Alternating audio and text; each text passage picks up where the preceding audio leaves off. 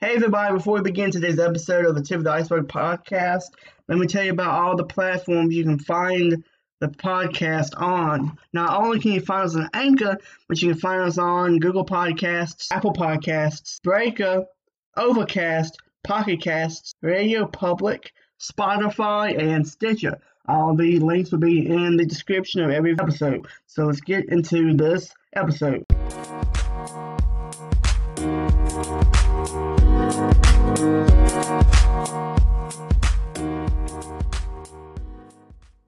What's up, everybody? Welcome back to Tip of the Iceberg Wrestling Podcast, where wrestling meets reality. This episode is literally, I just stopped watching NXT TakeOver 25. It's over. It was incredible. Holy cow, I'd call it a pay-per-view. What a takeover. They literally took over the wrestling scene this week. Every match was incredible. Every single match was very good. There was a couple of hiccups I did not like. Maybe like one or two at that. But this pay-per-view was 5 stars, no doubt. This was incredible. I am so elated after watching it. Every match was happening like on edge of my seat. The main event was one of the best matches I've seen this year. Adam Cole, baby, is your new NXT champion. It's amazing. Great show. Let's talk about it, shall we? The first match was Roderick Strong of the Undisputed Era versus Matt Riddle. What a match to open the card. That match was insane. And I would say that was match of the night, but every match was match of the night. That's how good this show was. But this match was insane. It was fantastic because this match was so hard-hitting. I knew it would be. King of the Bros versus the Messiah of the Backbreaker. Both guys brought it. It started off a little slow, I thought, but trust me, it should have, because it picked up from 0 to 100 for the whole match after like maybe 6 minutes.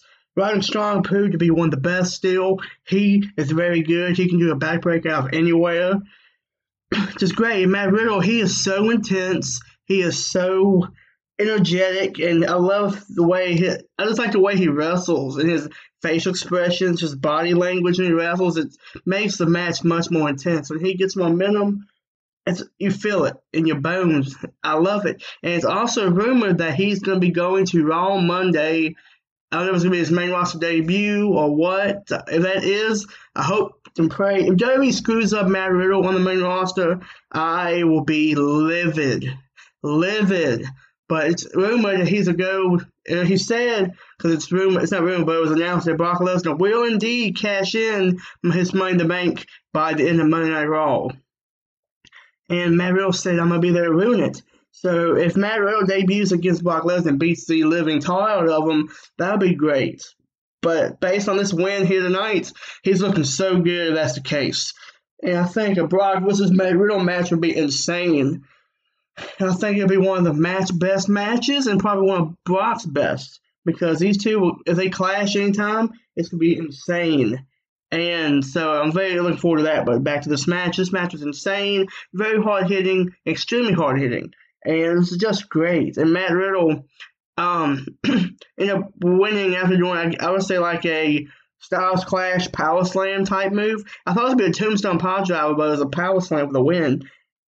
It was not expected to be with him to win that way. I thought he'd submit him, but he beat him that way. I like how Matt Riddle can win literally in any way. A lot of his matches have been won in different fashions, so that's awesome to see. But this match was so good, so hard hitting, and just great. I knew Matt would win, but I was right when I said Roderick would bring his A game. He brought every bit of it. Him losing this match does not take away anything from him. To me, in my opinion, he's looking stronger, in my opinion. Him losing this match put him on the map, put him on the radar for people. I got a feeling by the end of this year, he's going to be challenging Adam Cole, who won the NXT title tonight, in the future. They'll be fighting for the title in an epic match as well. That's my prediction.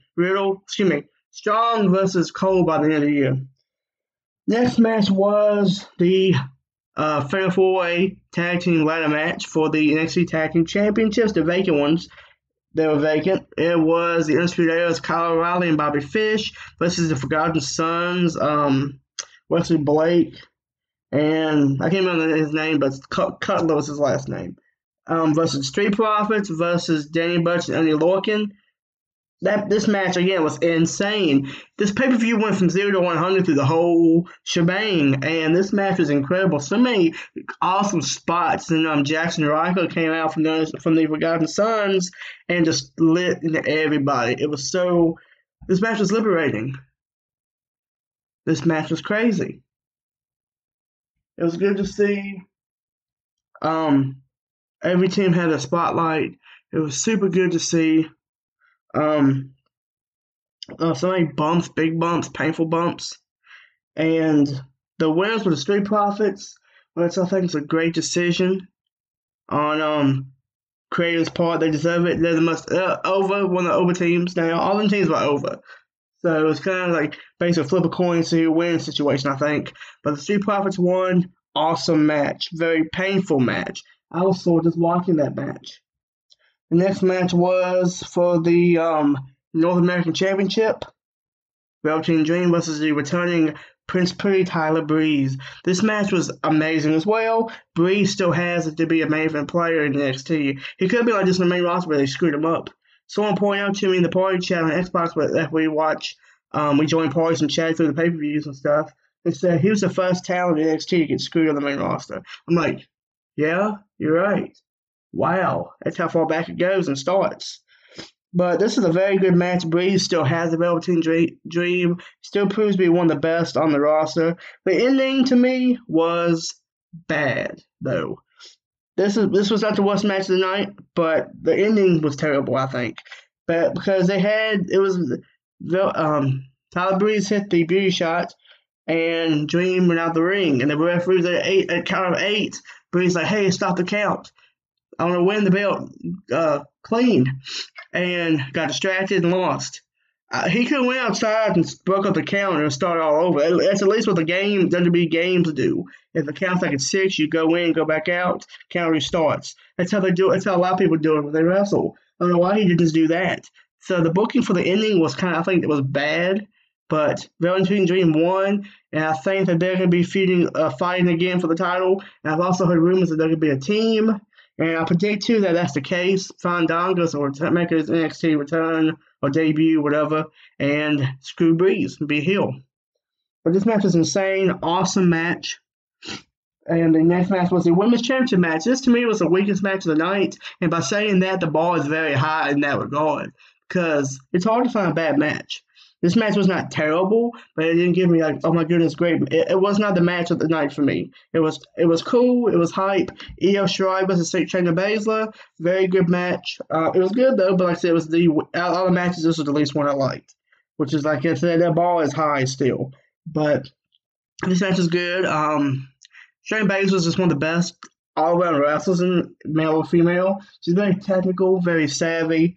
And she ended up winning after tapping out Io Shirai. Then Candice LeRae came out and evened the odds when Desmond Duke and Maria Shafir came out. She evened the odds with a kendo stick, I think, or a chair. Something other. I think it was a kendo stick. And then after the match, Io Shirai snapped and did a moonsault with a chair under Shayna Baszler. So I got a feeling it's going to be Baszler, Shirai, and LeRae at the next takeover for the triple threat for the women's title. Awesome match. Main event. Holy cow. John Gargano champion versus Adam Cole, baby, for the NXT Championship. Adam Cole, baby, won after an amazing match. I was never too keen on these two wrestling until the third fall, the last match, the last takeover. I wasn't behind them two after the first two falls of that match. They didn't gel well to me. But that third fall made me love them, and this match made me love them more. So many near falls. I got my notes. So many super kicks / kicks in general. This match was a kick fest. Super kick here, super kick there. It was just in so many kicks.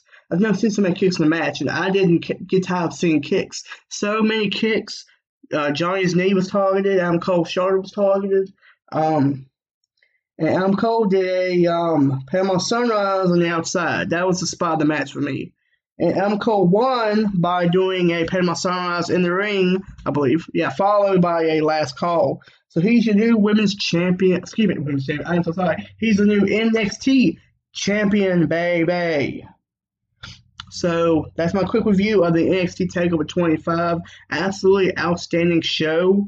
And I'm super excited to see what's to come for NXT. And this kind of levels the bar for WWE for me. I've said for a while, NXT is killing the main roster. The main roster is garbage. And until it says in part 9, this is Triple H's booking it for you. That's Triple H for you. This is how he books stuff. This is Vince's stuff. If you watched John Moxley's podcast, that will tell you all you need to know about Vince. So this shows me that Triple H, they need at least, Vince needs to let Triple H take over WWE for maybe a year. See how it goes and go from there. Give him a trial run. And I think that'd be the best year WWE ever see. But this show shows me that Triple H needs to be at least in charge of creative. Because these matches were just so great. So much story, so much brutality. It's crazy. So thank you for listening to this episode. Thank you for listening to the Triple Iceberg Wrestling Podcast, where wrestling meets reality. And I will see you in the next one.